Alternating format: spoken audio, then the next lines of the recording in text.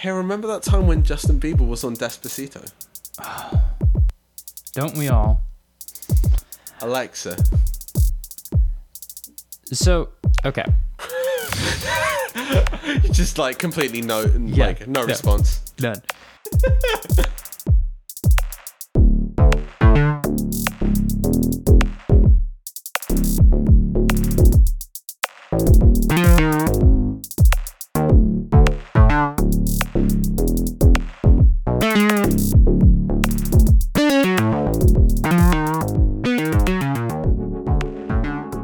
Welcome to Hot Singles, Pussy's fully reupholstered. My name's Allison. We're fucking doing We're it. broken already. Yeah, we're fucking doing it. I'm Michael. You can find me on Twitter at regression with 3 S's. Where can you find you, Ali? At Allison_coffee. That's 1 L in Allison. Give me money on Patreon, you fucks. Do it. Give Ali money. Patreon, give me my money, you fucks. You only gave me half the money the people pledged me, you pieces of shit. 45 seconds of bitching about Patreon. Still, please go to patreon.com/OllieCoffee. What else? What other reason is there for suddenly moving your operation overseas? Anyway, we should talk about music on this episode. On this episode, Hey, so today we've got a follow-up to last week's episode, which was a sort of exploration of shit Ali doesn't know about dance music. Yes. Hastily recorded because we, Fuck you! didn't have time to do the full episode. But hey, I think it actually worked out for the best because I think giving people time to listen to that playlist was the right choice. So. Yeah, agreed. That playlist being 18 tracks that I sent to Ali and we put in the description of the last podcast, just going through some of the tracks and the sort of pointers that we want to talk about today, because today we're going to talk about actual music and put a lot of fun clips in and listen to some stuff, and it's going to be fucking ace. It's going to be awesome. I'm excited. Awesome. So, unfortunately, we start off with the best track and it's only going downhill from here, so... I didn't want to say it. I think the first 2 tracks are my 2 favorite tracks. So the first 4 tracks are my 4 favorite tracks. Are you just not gonna get it? Because I'm very prepared for. I'm prepared for intelligent back and forth, but I'm also prepared for at the end you just saying, "Cool, now I'm just gonna dip into disco. Fuck dance music." I don't know. Some of these songs are all right. I don't know. Some of these songs are all right. A ringing endorsement of the long tradition of dance music. Okay. I'm gonna talk in the broadest terms here. Uh-huh. I'm gonna just completely be an asshole at the start of this. Do it. Okay. So I have little thumbs ups by the first 11 tracks on the playlist, -1. And then you started putting a lot of more electronic music in there, and I just totally fell off. Better enough? Started just and then I listened to a Google playlist algorithmic generated thing, and it played a whole lot of beep boops, and I was I don't give a shit about any of this, but I was in the shower and shaving, and so I just had to listen to it for 20 minutes. Oh no. You subjected yourself to the beat boops. Yeah. I'm sure they were fine. It wasn't for me. I like real instruments. Stupid. Goes back to the screenshot. Yeah. Arrested for kicking over the turntables, just shouting at the DJ to learn the fucking theremin. I've literally just been looking at that DM for days and just laughing at it every time I see it. I will just scroll up to look at it and laugh at it again because it hasn't stopped being funny. Well, can I just put it out there that all instruments are fake instruments? I was going to say all instruments are real instruments, but you're the one who has history of science and philosophy bullshit, so maybe you're right. Yeah, no, I'm not even going to pretend that this is anything meaningful. It's just me chatting shit at you to try and wind you up. So, yeah. I mean, it's not at all surprising that you're getting on with the stuff that's in Inverter's more real instrument heavy. Mm-hmm. But I also think that, like, in talking through what you're liking, maybe we'll figure out that what you like is really specific to this. Yes. Or what you like can be found in other interesting ways elsewhere. I think so too. Alright, so let's actually start off with the music itself. So the first track on the list is Stand on the Word by the Joubert Singers, and it's the Larry Levan mix. Mm-hmm.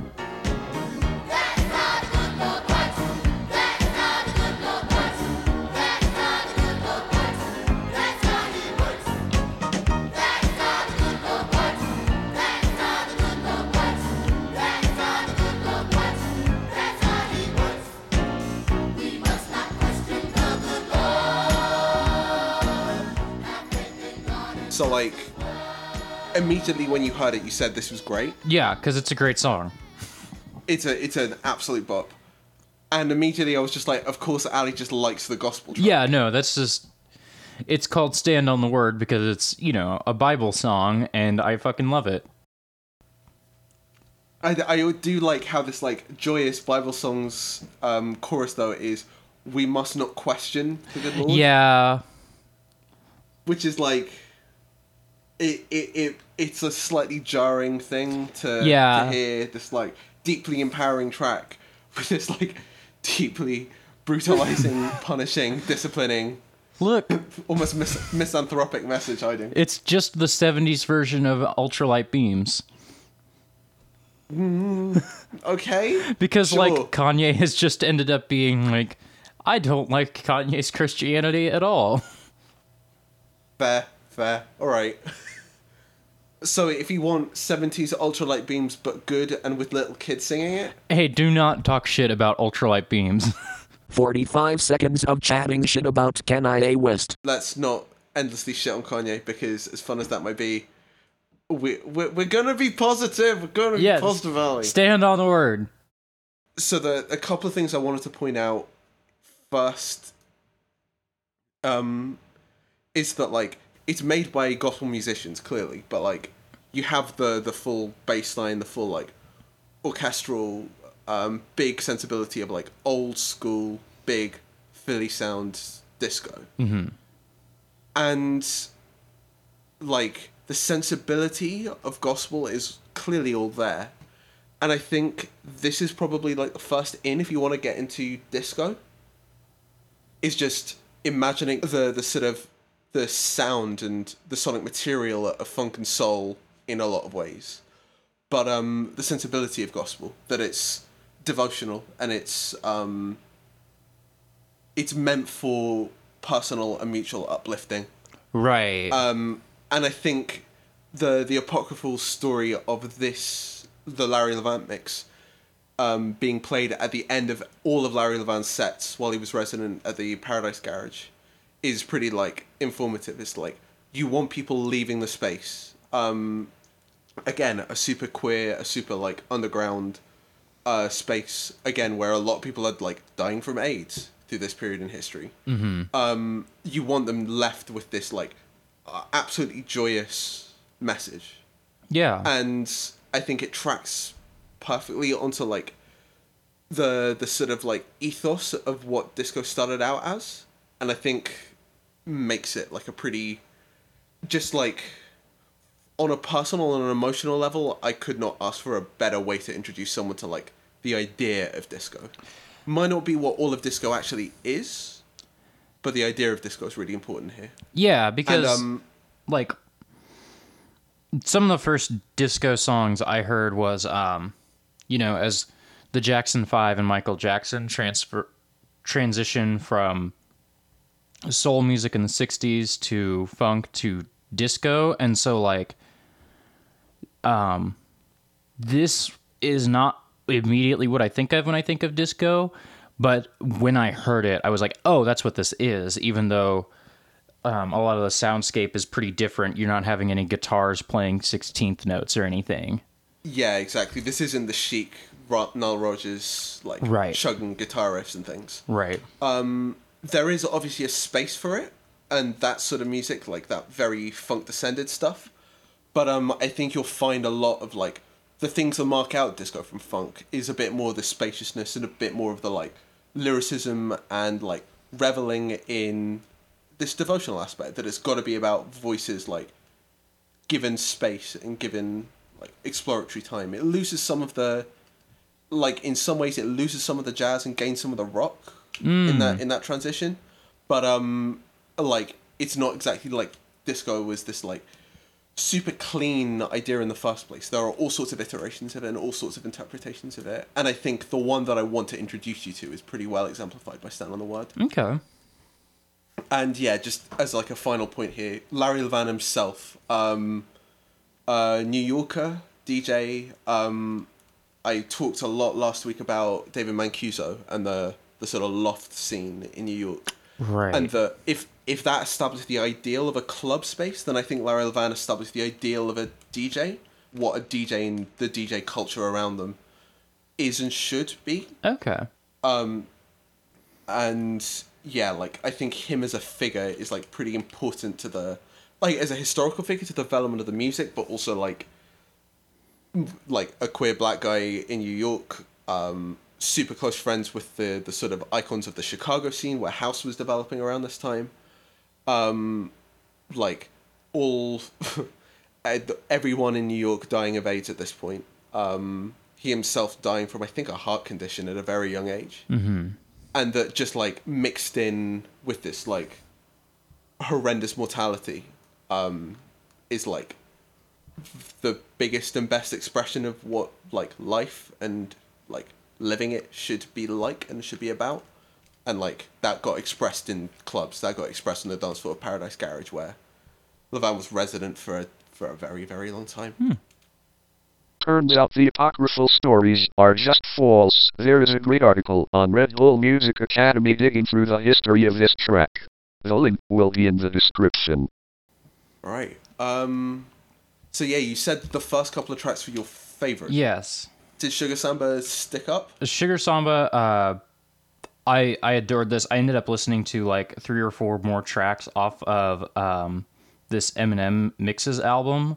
I don't recall which tracks they were. I mean, so while we're here, if you can pull it up and just make sure you can listen to it, have a look at the bottom of that album for Ain't No Mountain High Enough. Oh.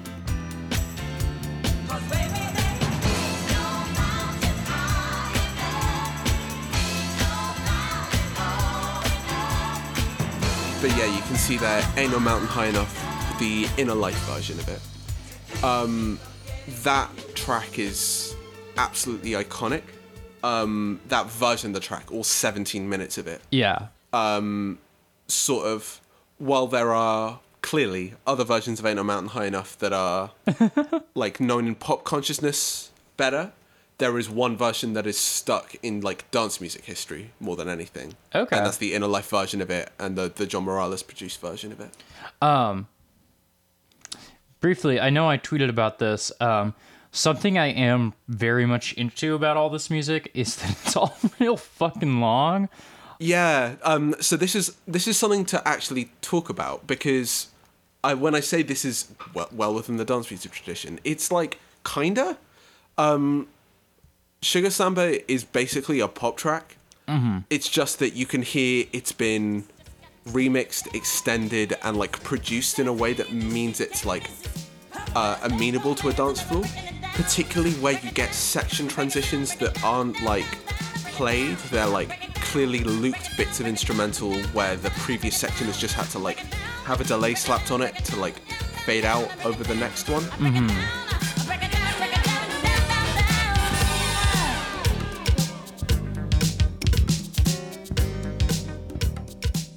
It's like you can feel the stitching going on in this, and I think that's pretty like notable. That like that there is a sort of trajectory between like think about dance music as like this ideal place, an ideal culture, an ideal movement, an ideal social moment, or whatever it might be, and then there's just the matter of its like production over and over again in so many different studios and so many different environments. So like early disco and like probably pretty simultaneously to Stand on the Word is incredibly indebted to what's generally known as the Philly sound, where in the sort of late 60s through to mid 70s, a few labels in Philadelphia started churning out like a whole stream of different genres, but like focused around soul, R&B. But the idea was like, what we're going to do is turn it into an industrial production. We're going to have an orchestra in-house. We're going to have a brass ensemble in-house. We're going to have this massive production churn based on like, when people hear a record and it's got this string section, they're going to know it's a Philly record. Mm-hmm.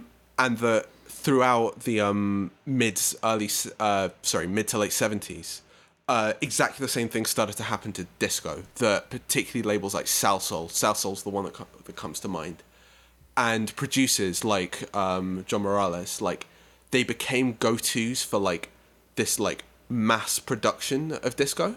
Huh. And like just as much as the ideas of what disco was, the sort of disco demolition derby stuff in '79 was like, I think, a response to that sort of like industrialization of music in the same way. Mm-hmm. That you get that like, well, real music's made in a basement with a tin can and a couple of beers. Like, you can't see me, podcast listener, but I'm frowning at this. Yeah, no, it's not ideal. But as well as it also just being horrendously racist and homophobic. Oh yeah. But yeah, so like even this originally got released in 1984, and then like there's a John Morales edit of it, which is 7 minutes long and huge and epic and sprawling. And just like in the transition from Stand on the Word to Sugar Samba, you can hear like the drums toughen up. They get a bit more like recognizable as dance beats. They get more like functional in a way. Because you say this is the pop track, and I don't recognize it as that until the vocals come in. 100%. And then when I think about this track, like I don't remember the vocals at all. I kind of just remember like the drum beat at the start and all that sort of stuff. Like the vocals don't stick in my mind. I mean, that's sort of okay. Like, right. I keep forgetting who Julia is from Julia and Company. I don't think she had a particularly long and like fruitful career, but like that's fine too. Sometimes you just need a vocal as a hook for a track. Right. Like I think she's almost an instrument on this track in the same way that like a lot of rap producers now will use a person as an instrument, basically. You have ad-libs or whatever, and they're just like there to do a functional job on a track. Right. Whereas you can tell like the thing this track is focused on is the interplay of drums and bass. Like that's what this track is about, and it's been produced to emphasize that as much as possible. You can hear it in all the technical decisions, in the amount of space the drum beat gets, and the amount of sections which are just basically drums and like percussion and a bit of fluff to keep the vibe going. Right. But yeah, like what we're sort of starting to see here is like a recognition of like the production process being necessary to like turn like real instruments in inverted commas into something that like into something that's like manageable for dance floors. Like it needs to be processed in a way that makes it work. Right. And one way to do that is this like incredibly technical, incredibly like beauticious like disco production, and another is to start going electronic. And like the sort of hallmark of, oh my god, you can make all electronic tracks now, particularly in disco, is Donna Summer's I Feel Love, where like, okay, Giorgio Moroder arrives bringing this European like analog synth history with it, and starts producing disco entirely out of boxes. And like that's another like milestone in like when the production of disco like changes materially. I'm now pulling this up, and I'm pulling up the 8-minute 12-inch version. Oh god, of course. Fuck that 6-minute version up above it. But yeah, speaking of that like arrival of fully electronic disco, Stramba, the next track, which just is pretty much any Northern European language for beach bar, to be clear. This one This was odd. It's another like 9-minute track basically, and I wasn't feeling it for the first 4, and then I came around in the back half of it, and now as I listen to the earlier stuff, I'm like, no, this was totally fine. I was being ridiculous. This is great. Yeah, it's a good beat. But also, like, I often think in terms of those like big payoffs when you get the like first the big splashy piano entrance, and then secondly the breakdown with the big jazz chord run.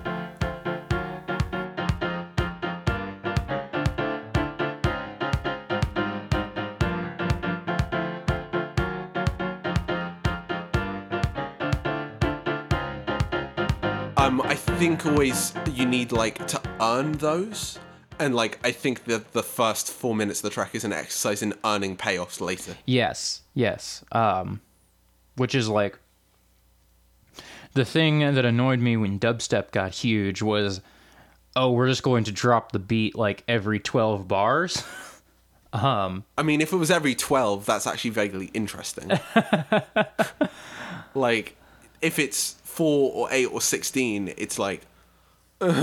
Right. I telegraphed this several months ago. Right. Oh god, one thing I do need to send you is someone did an edit of all the big room house tracks that made it into the Beatport track charts at some point. Mm-hmm. And it is just, you know Martin Garrix's Animals? Not off the top of my head, but I'm sure if I like saw the album art or something. Yeah, I mean, it's one of those EDM tracks which just goes dum dum dum dum dum dum dum dum. No, I'd like you'll hear it and you'll probably recognize it. It's the one that's got like 1 billion YouTube views. Okay, yeah. But just like that snare and that kick drum are so utterly ubiquitous that you manage to put together like 15, 20 of the 100 best-selling tracks in dance music at that point in time, and all of them were using the same kick, all of them were using the same snare. Yeah. All of them were like sitting right next to each other, being this like big beefy mess of kick and snare. They're just like, wow, you really went all in.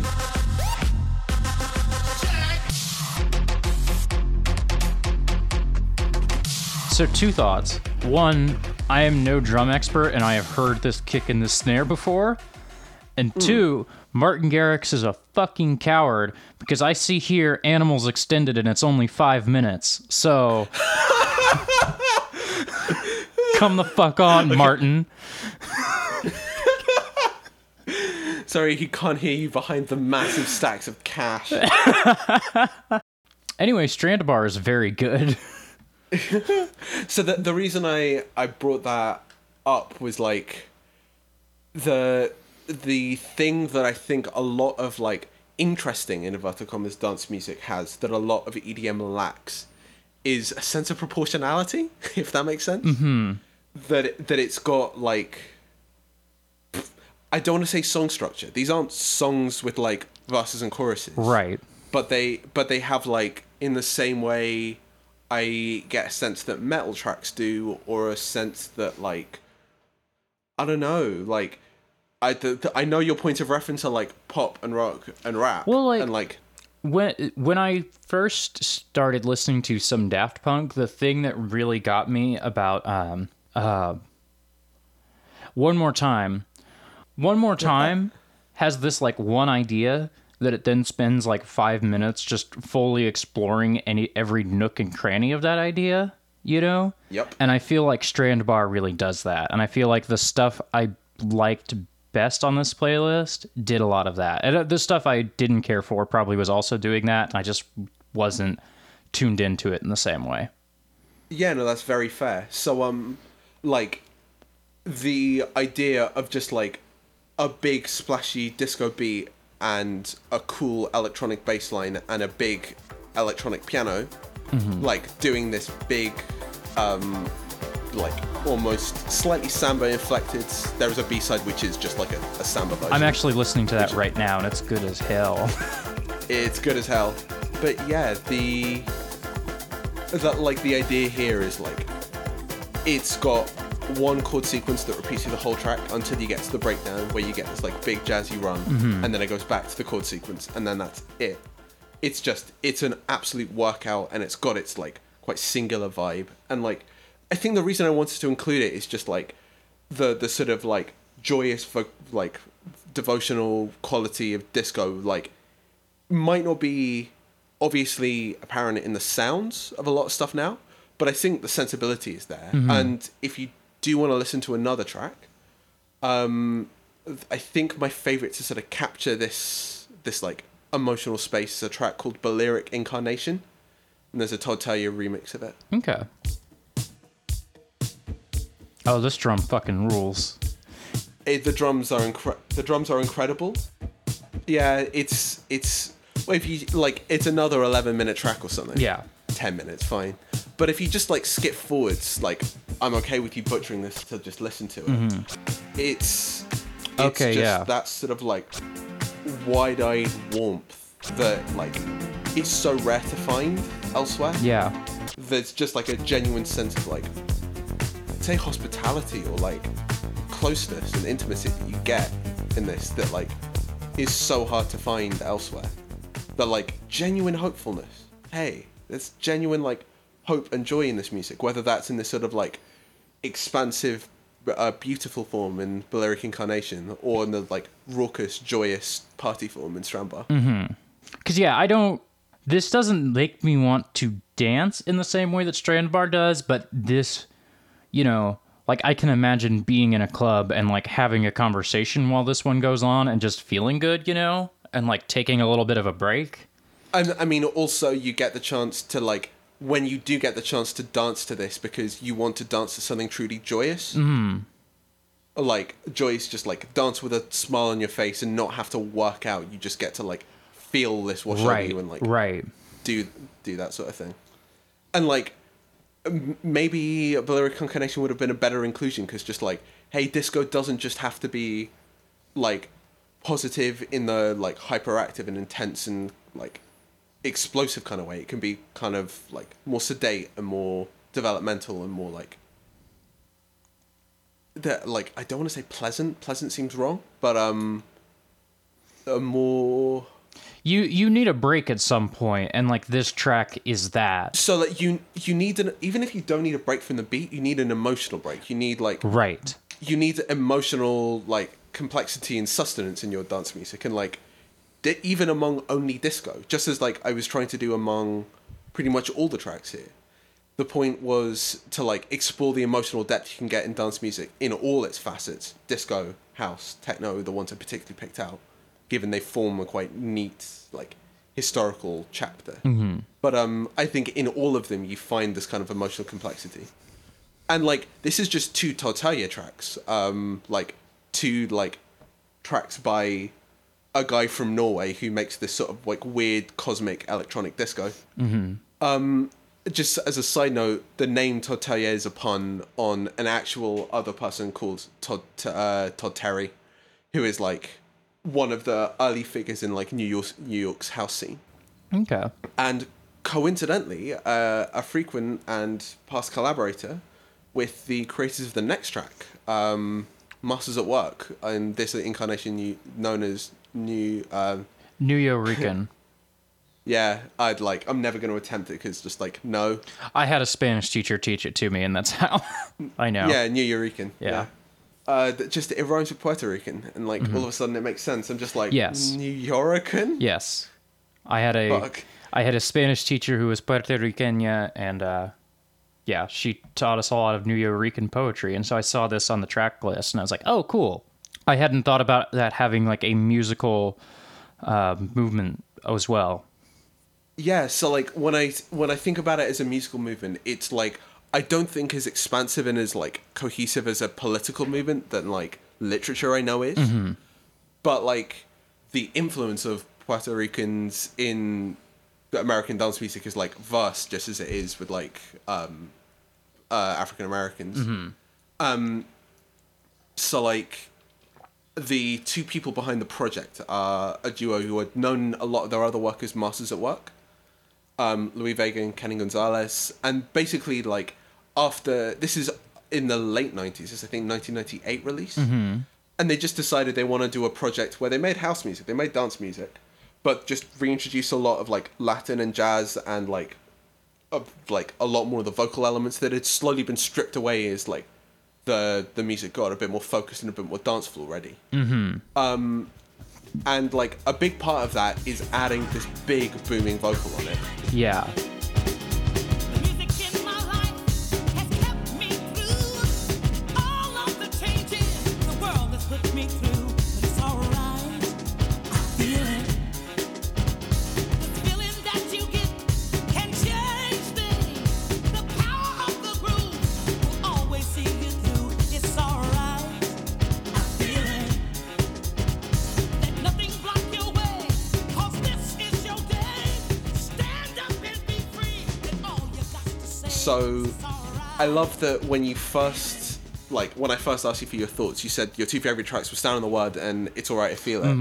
And like, clearly you just went for the other track that sounds like a gospel track and should be a gospel track, except it talks about the groove and the rhythm and the beat instead of God. Right. I just, as like a literary point, I think that's not a mistake. That I think the idea of like dance music as a culture being godless is like, it's not accidental that like the most marginalized people, the queerest, the most the most racially disenfranchised and whatever, could also be perceived as the ones that are like least proximal to God in this like classical Right. piety equals like observance and obedience system. Yeah. But like you find the same kinds of features, just like in the big leading vocal, the call and response, the big choirs, the iconography of like the house diva of the female black vocalist up front belting to like bring everyone to their feet. Right. Like a lot of the iconography and a lot of the imagery is like trying to find a like bedeviled version of gospel in my head.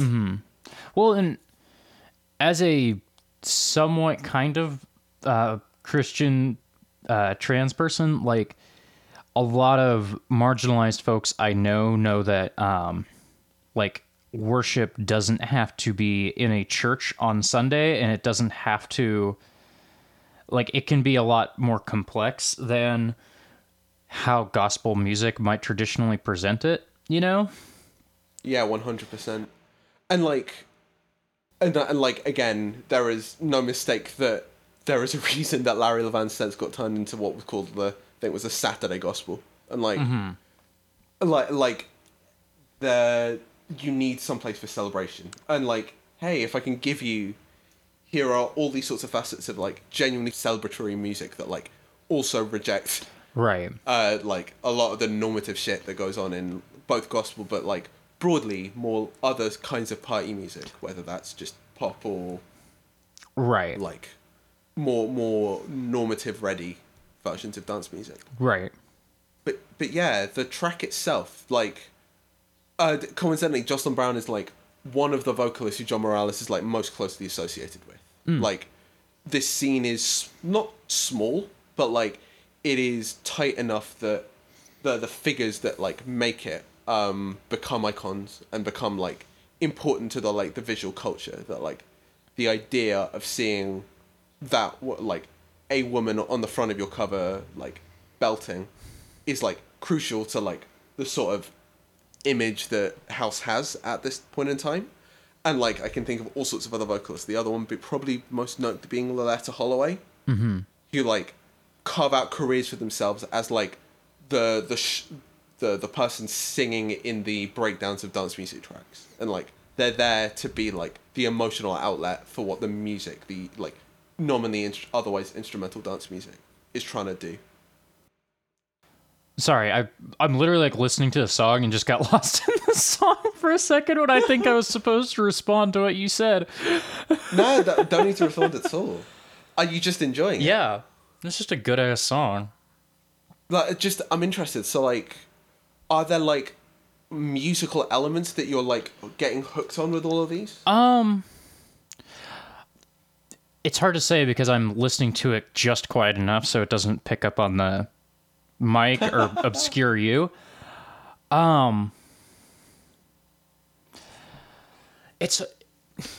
It's hard to say until like I think maybe you're going to be able to help me contrast this with the stuff that I didn't care for in some other songs, and I think maybe once I can have that contrast, I'll be able to see better what I'm enjoying, you know? Fair enough. Which actually, the next track is the first one that I recall not liking, and I'm going to listen to it while we talk just to see if I can change my mind. Fair enough. So, a bit of a time skip here. Well, not a massive one. In that, like, Sugar Samba's 1984, we then have, like, two later tracks, Strandbar being 2010s, It's Alright, I Feel It being late 90s. Mm-hmm. And then we're back here to a track that first appeared, I think, like, apocryphally, it, like, did the round on a lot of DJ sets in the very early 90s and finally got released in 94. And the label it's on, you can see from the artwork, is a label called Strictly Rhythm. Mm-hmm. Strictly Rhythm being probably the most important and iconic New York deep house label. This is like, I wanted to present some sort of like, not archetypal, but like, this deviates from what deep house sounds like in some obvious ways. It's like a bit bigger, a bit splashier. Satoshi Tomiie goes on to like be very firmly in the like Daft Punk school of house. Mm-hmm. So I think you can sort of presage some of the more like big, impactful stuff in how like brash some of the synths are compared to what the rest of the deep house thing was doing at this point in time. But like, this is, I sort of wanted to just make sure you had in your mind there is deep house that doesn't sound like either tropical or a remix of I'm trying to think what awful deep house remixes we had. We've had a lot. So while you're trying to think, two thoughts as I listen right now. One is that if I were making a film set in 1994 and I needed just a club song, this is what I would absolutely pick, because this, before I listened to much dance music, this is exactly like what I thought dance music was, which I think actually of just like the drums and the synth, you know, is just what I think dance music is, which I think is why I did not immediately respond to this track, because I thought I knew what it was before I really listened to it. And now, as I'm like trying to give it a more earnest second chance as we talk, I'm like, oh no, this fucking rocks. This is awesome. Sweet. So like, I think the notable things that even if it is a bit brash compared to some of the other deep house stuff that I could throw at you, it's still really jazzy. It's still got the house like shuffly syncopated drums. It's still got a chord sequence that deals entirely in like non-functional harmony. Right. And it's still got some of that like jazz crunch that I think makes it more interesting when you get the opportunity to just like have drums and bass line or whatever. Right. I would totally believe that like the drums here are not quantized, you know, because they sound, the syncopation is like just throwing me off enough, you know? Yeah, so what I think it's more likely is that you've probably got both an electronic kit and a sample there together. I think so. So I think you can probably hear, I don't know if it's a James Brown sample, I can't quite hear in the background, but like... It's probably a James Brown song. James Brown gave us every single drum sample ever. Every single drum break ever. But like, you can just about hear that sort of like yelp in the background of the drum beat, and like, I think you can, like, this has enough of that sort of like coalescing of the like analog synths, some of the more like brash digital sounding synths, some of the like... Oh, I just got to the breakdown. Holy shit. Oh. I'm losing my shit. Amazing. Let you lose your shit over there. We'll talk about it when we talk about it. One of these other tracks did a lot of like playing with tempo that I got really into, but I have no recollection which one it was. I think it was The Theme of Legend.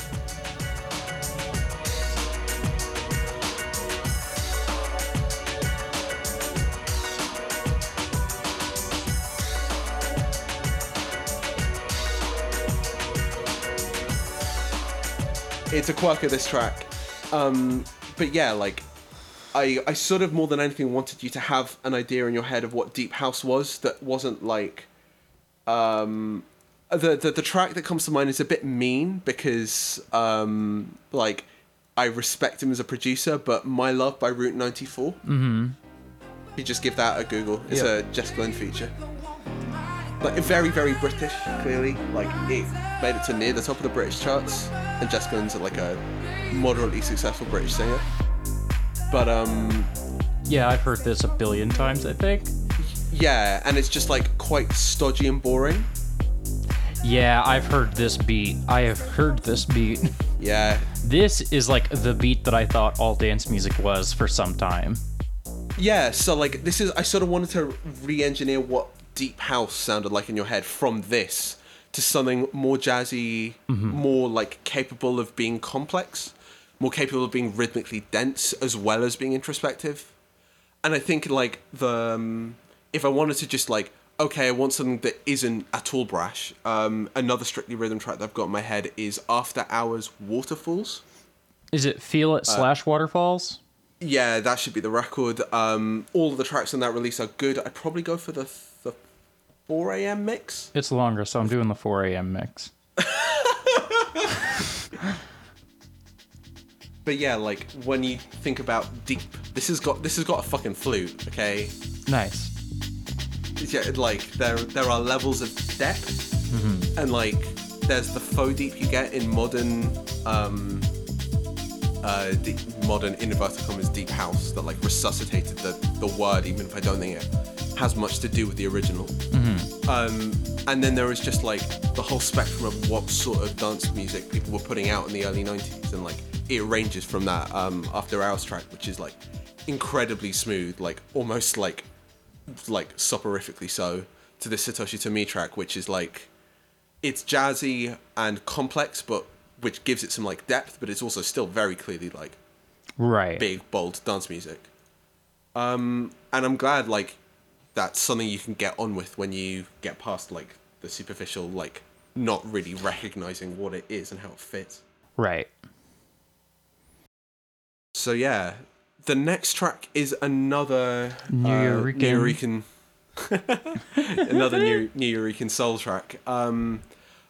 I include this not because I think the moniker is particularly important, but like the people behind it, Masters at Work, are like pretty like central in house history. Like they've probably been the most prolific, like iconic producers of like the New York house sound. Like it tends to be called garage house. And the thing that marks this track out as special, alongside just an exceptional chord sequence, which is super jazzy and super like. I was like, this one, I don't remember this one, and then like I heard that little doo doo doo doo doo, and I was like, yeah, I know this one.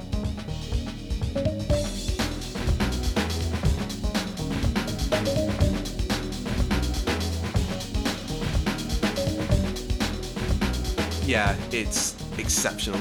Also, just like the best retooling of what always is a bass line in other people's songs to be a melodic element. Like this fits synth sound is like probably the most iconic version of it is Robin S.'s Show Me Love. Which like that's where people remember this in inverted commas house bass line from.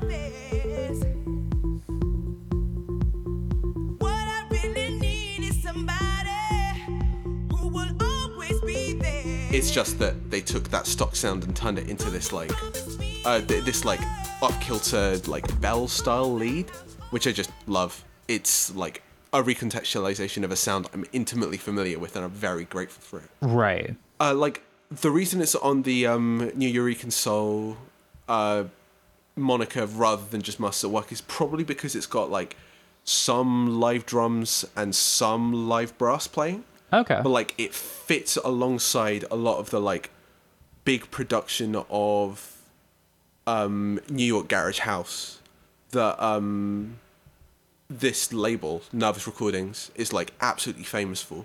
Yeah, I was gonna ask you because it's on this album called Nervous House 20. Is this just a collection of artists on that label?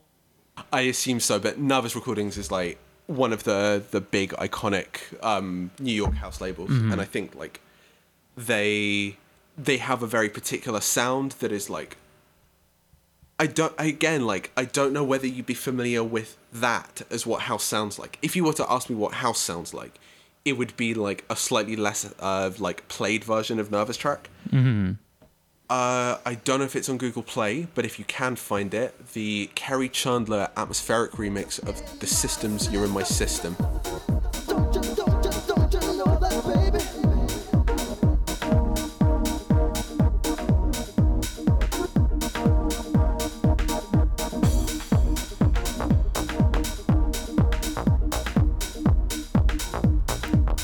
I will keep on pushing. And remind me why we were talking about this. So, like, what that, like, prototypical New York garage house sound is like. Right. And, like, for me, if you were to say, what is house music? I'd probably say something on Ibadan, like a Kerry Chandler track, or something on Nervous. And, like, this, like, somewhere between Nervous track and You're in My System remix. Okay. Is, like, exactly what I have as my head is, like, house music. I'm really vibing with this, so. It's great. Just the chords Yeah. sequence is just magical. Yeah, for sure. All right. So like what I think for a lot of other people, house music means is like Daft Punk. Yeah. So we've got Voyager now, and I picked Voyager for a reason. Yeah, Voyager is not one I immediately think of, even though it's a bop, you know? Yeah, it's an incredible track, and I'm glad you recognize that. At the same time, it's it like deviates enough from the sort of like in inverted commas French house mold that I think there's like an interesting like counterpoint to be drawn from it.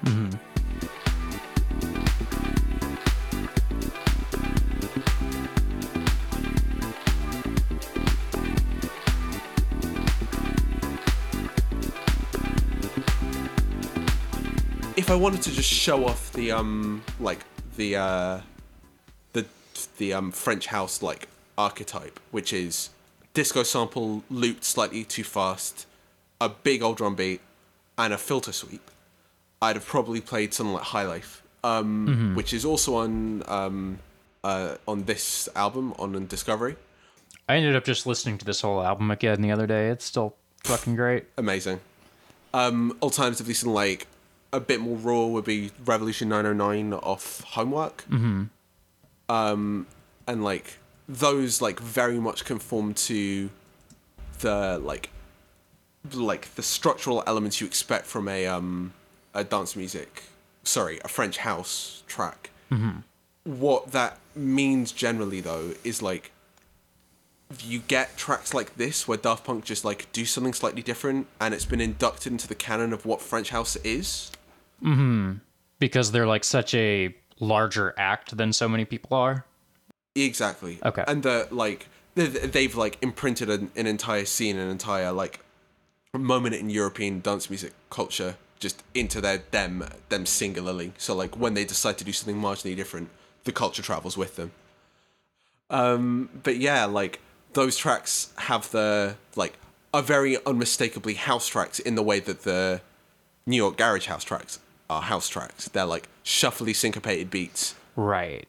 Like choppy synth samples or like choppy synth parts or samples, and the sort of like the like mark out criteria of French house is that filter sweep that just like you use for dynamics, usually where you just cut out all the high end and like turn it into this like it sounds like you're in a basement.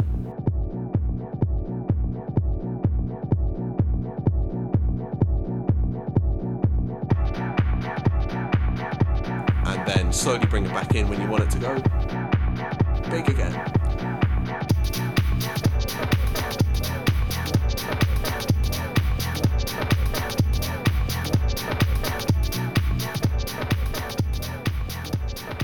So I want to ask you a question about French house that has nothing to do with anything on this playlist. Oh, please. So What the fuck is Justice? Yes. What the fuck is Justice? So Justice slash Justice, if you're actually gonna talk in English. They are French house in so much that they are French and they're making like housey dance music post Daft Punk. What they are also is definitely way more hard edged and way more electro than I was listening to. So the reason I found Justice was because like everybody and their mother loves that Cross album, yeah. and I was listening to it, and I thought it was a metal record for the first minute, and I was like, "What is happening?" Doesn't Genesis start with the big brass hits? That is a yes. So like I purposefully didn't like enter into traditions other than like house, all coming from disco, house, techno. Like there are clearly other forms of dance music out there. Electro being one of them, and the sort of like division lines between particularly electro and techno, but also in some cases electro and house, are very limited. So when someone says electro house, what they generally mean is that sort of pre-EDM period where any like aggressive, hyperactive, messy, like distorted dance music, Justice being a perfect case example of it, still fit a sort of quite regular 4/4 pattern. So like I think Genesis is probably the like the obvious one to go to here.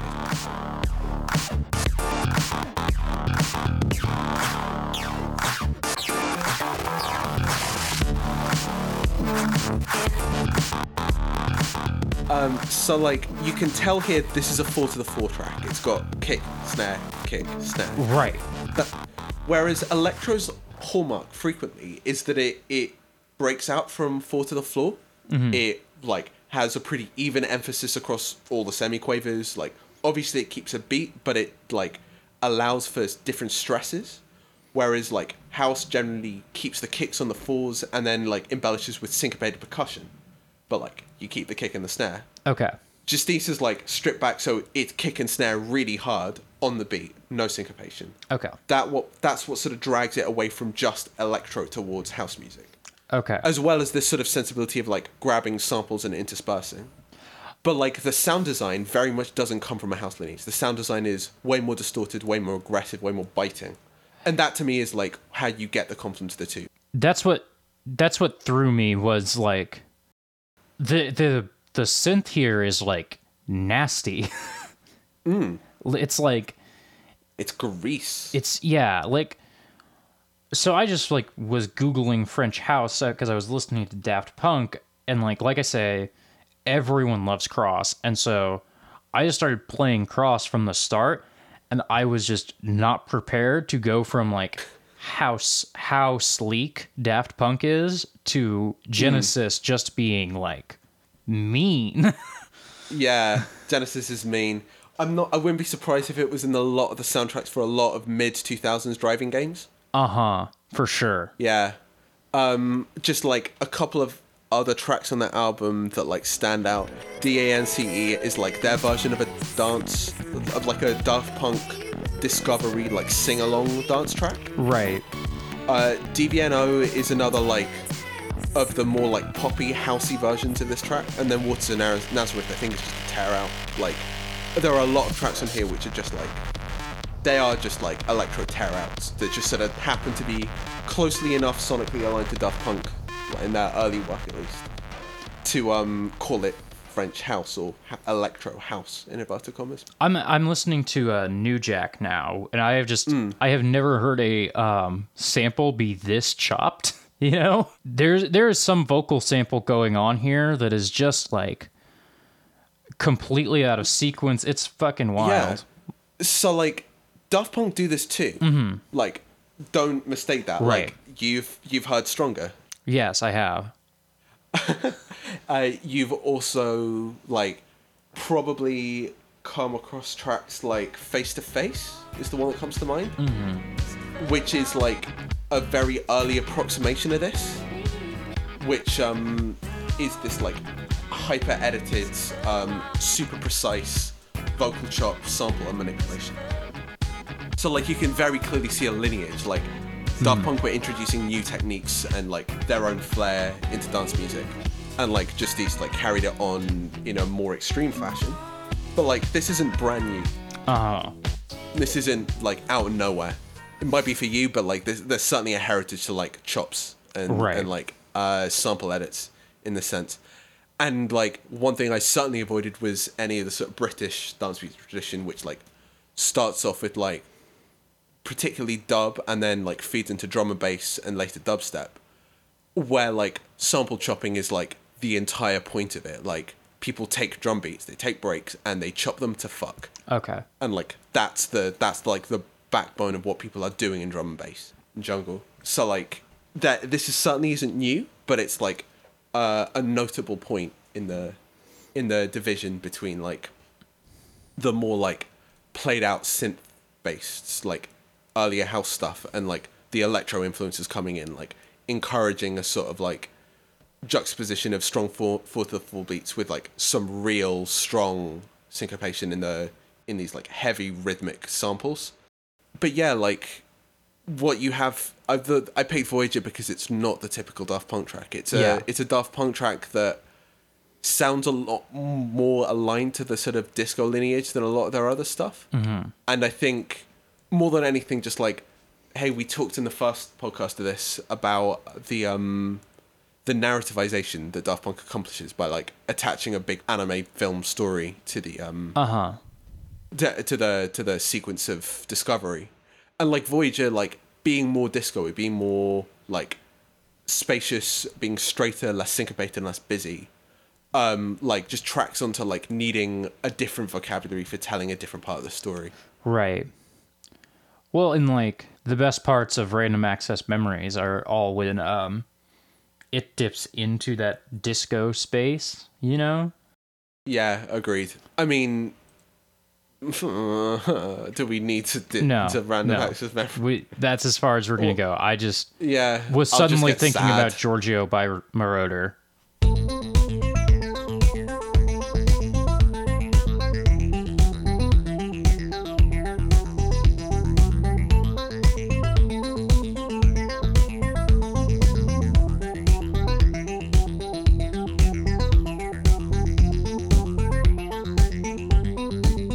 Georgia Marauder is like by such a large margin the most exciting track on that album. Oh, for sure. So yeah, now we're starting to get into the bits of the playlist that are a bit more. So like, I would expect you to start falling off of tracks at a more regular pace at this point. The next four, I all liked, but like I noticed that I have like 3 plays on all these tracks because I like would come back and there was something I was looking for there that I just wasn't finding on that first listen. Except Airglow Fires. I think Airglow Fires immediately grabbed me.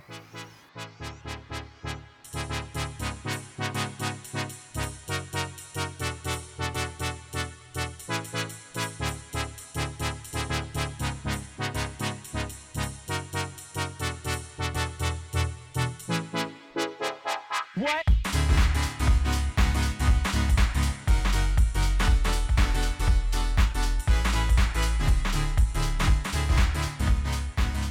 Yeah, Egglophies is just an exceptional track. The reason it's there isn't because like this is typical of new house music, but more that like this is a sort of like an example of one guy's method for breaking house out of its boxes. So in the same way that like French house like takes the old elements of New York style stuff I'm gonna like send you like, something. ooh, please do. But yeah, like in the same way like Daft Punk like blows old disco samples out the water to create its house sound, and like filter samples are its filter sweeps are its like big like structural element. Some people just go like big and shiny and glossy, or some people might go like venture more into dubby territory and get more spacious and a bit more like internal and contemplative. I just wanted to put an example of like the like plurality of different ways that house can be done nowadays, and like I thought Egglify was just like a very like fun way of showing you. Right. So the thing, when did Airglow Fires come out? Ooh, my guess would be 2013, 14. Okay. Because I have spent a great deal of my life listening to the Metroid Prime soundtrack, and the moment I heard Airglow Fires, I heard the Prime soundtrack, and I just sent you like my favorite song ever. When was Metroid Prime released? Like 2003, 2004, I think. Okay. I mean, I'm not putting it past a dance music producer being influenced by a game soundtrack. That's a thing that happens. The way I heard it, I was almost wondering if that producer influenced Metroid Prime in a way. Fair enough. That was the thing I first heard when I was... And yeah, so I sent you Chozo Ruins, which is just a track that I think is phenomenal, and like Airglow Fires evokes a lot of stuff from the Prime soundtrack for me. Which I think Prime, when I was 15, was like the first time I sat down and listened to an electronic music album, even though it was, a video game soundtrack, but it was like Fair. the first time I was listening to not guitars.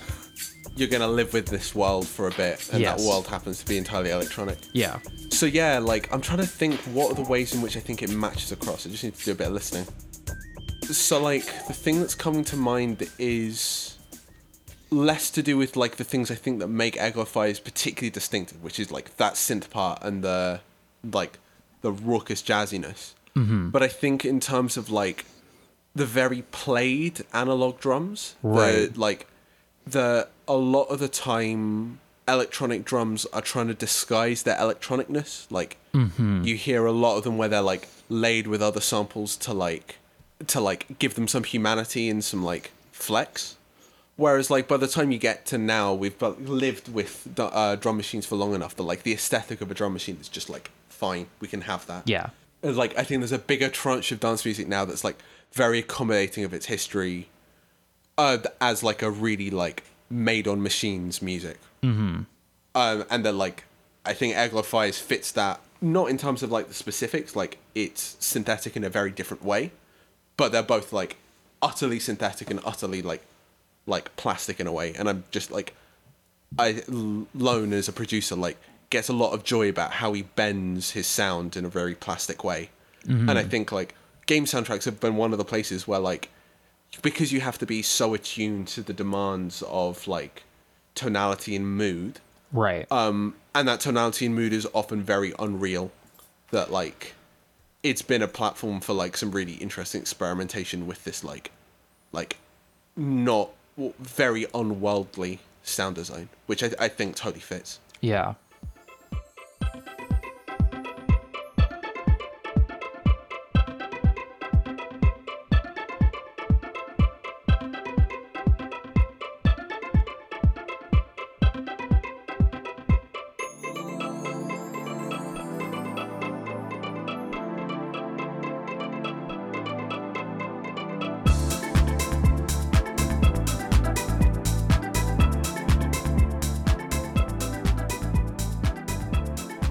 So, yeah. This was one that this was the first one. No, because I didn't care for the theme, the legend, the first time. This was like, I remember what this was. So I listened to a bunch of the playlist all in one go, and then paused it. And Holy Dance is where I picked up the next time I listened to it. And Holy Dance just didn't make a large impression on me, I think. Fair enough. But then when I came back to it, I got really into it. Fair enough. Hey, like, it's gonna happen whatever way it happens. Right. I again think this is, like, so very mumuch a dance music track that trying to active listen to it is always going to be a hard time. Yes. This was also the second time I listened to the playlist. I just started playing a game while I was listening to. Yeah. And so my attention was more divided through the second half. The first time, anyway. I listened to it all again. But, like, I think actually having my attention somewhat divided works for this track. I don't think it's doing anything flashy that it like demands my attention, but it's still a good track despite that. Yeah, totally. So, like, again, the reason I put it on was, like, not so much because I think it's a particularly important track. I think it's really nice, not, like, stunningly miraculous or anything like that. But does sort of, like, mark a mood transition in a way that I really like. Mm-hmm. So the compilation it's on is by a DJ called Young Marco. And it's collating a lot of, like, early Italian house music. Okay, this leads me to another question I had, so perfect. What is Italo disco? Yes. Our friend Mo, shout out to Mo, who should be on this podcast sometime, I don't know. Anyway, fucking loves Italo disco, and I kept meaning to listen to it and only ever listened to like one track before we were able to do this. So I just wanted like how might Italian music differ from like a lot of the other stuff I've heard on this playlist?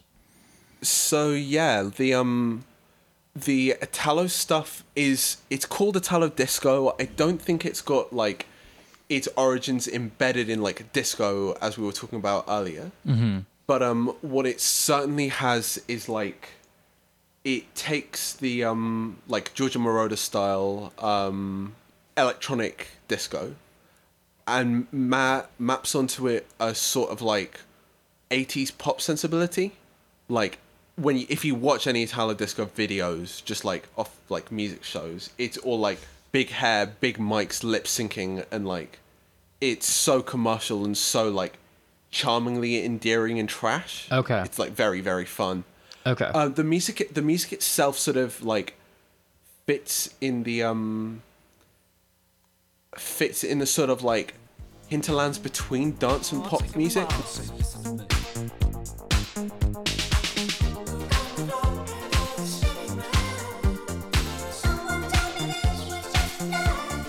Yeah, it like takes as much from disco as it does from like synth pop and like new wave pop music. That like it takes the very pop sensibilities of like song structure and marries it to like a sound that very much comes from like the electronic forms of disco. Mm-hmm. Okay. So you end up with lots of like very interesting, very well put together, like lush sounding, quite summery often, like electronic pop music, which is just like an incredibly pleasant time. And I think like the reason I introduced Holy Dance was like to sort of just give a nod to Italo as a form, mm-hmm. but also because like the way that Italo disco sort of merges into the larger house tradition gives rise like as the like focus of like the party scene in Europe like moved its attention between various places. Mm-hmm. To something we mentioned earlier is like a Balearic sound. Balearic, yeah, referring to the Balearic Islands, which is a archipelago of 4 large islands and a few small ones off the coast of eastern Spain. Mm-hmm. One of which is Ibiza, and Ibiza being like Europe's party island, the one where all the clubs are. I took a pill on Ibiza. And to show Avicii I was cool. The amazing thing about that track is the man cannot pronounce Ibiza. Cannot. I'm like, it's Americans, they can do what they want as long as they don't come over here and tell us how to do what we actually do properly. Like dance music. Sorry, that was a cheap and bad blow because all the good dance music started off in the States.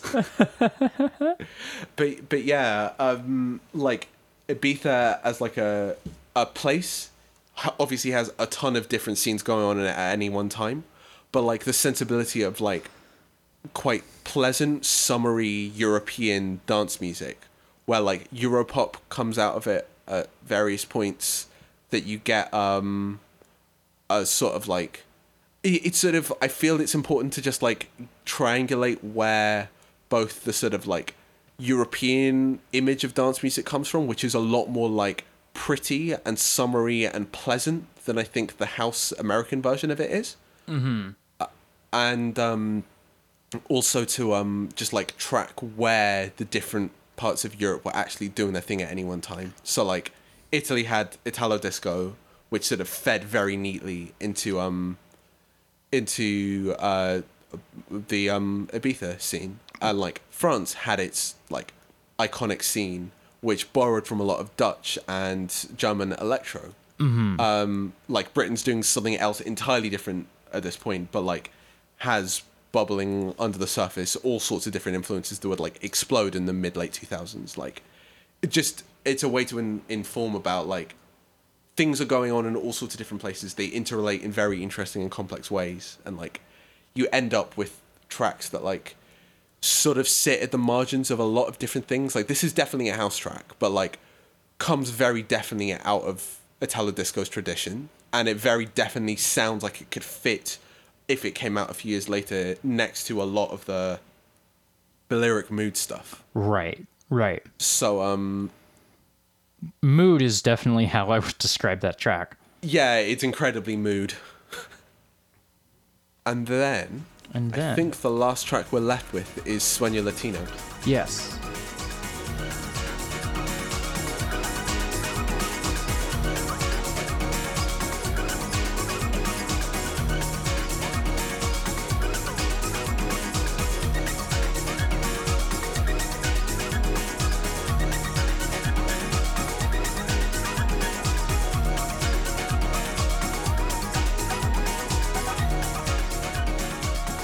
So, talking about Italo, Sueño Latino is originally an Italo disco track.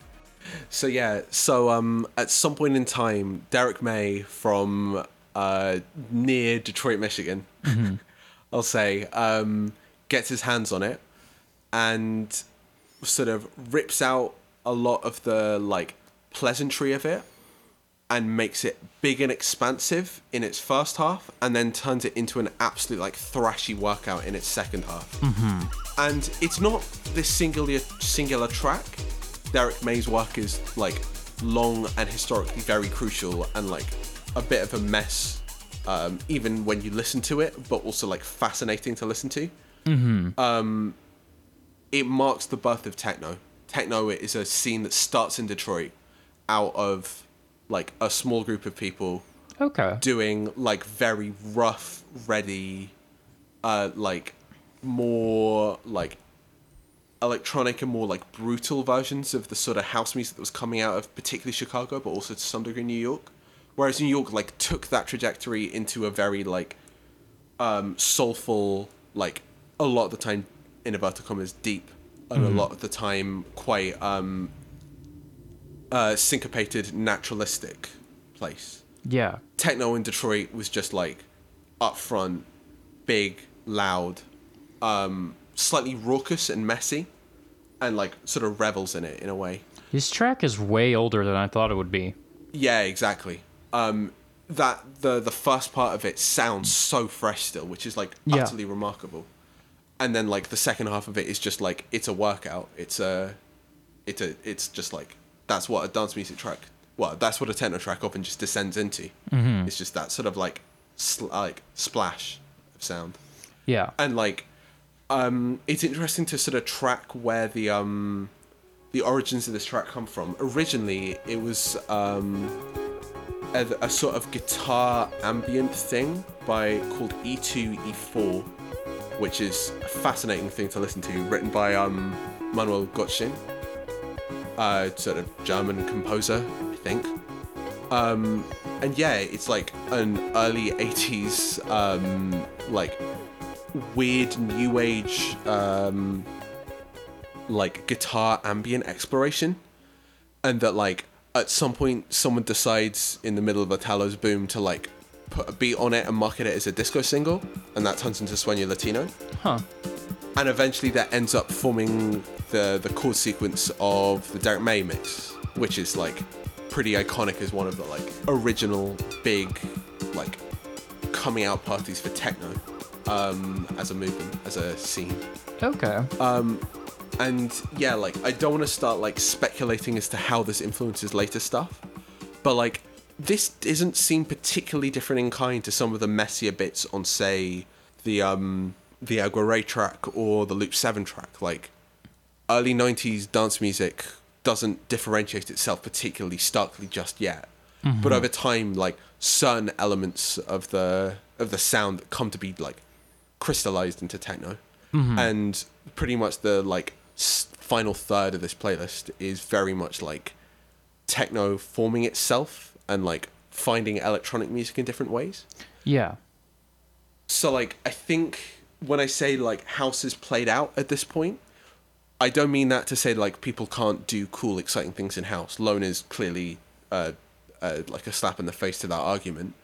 But it's that our discussion, like, takes us to a point where we say, like, house is a very established form. Okay. And people can tweak with the form, but, like, it is what it is, and it sounds like what it sounds like. It's also been co-opted by the mainstream as deep house or as tropical house, and, like, that's its thing. And it's very divorced from what we're talking about here, but it's, like, what the public consciousness is, like, understood by house music. Yeah, I can't recall, but I've definitely heard, like, various, like, pop songs on the Billboard charts in the 2010s described as, like, tropical house, you know? And, like, Yep. I don't know.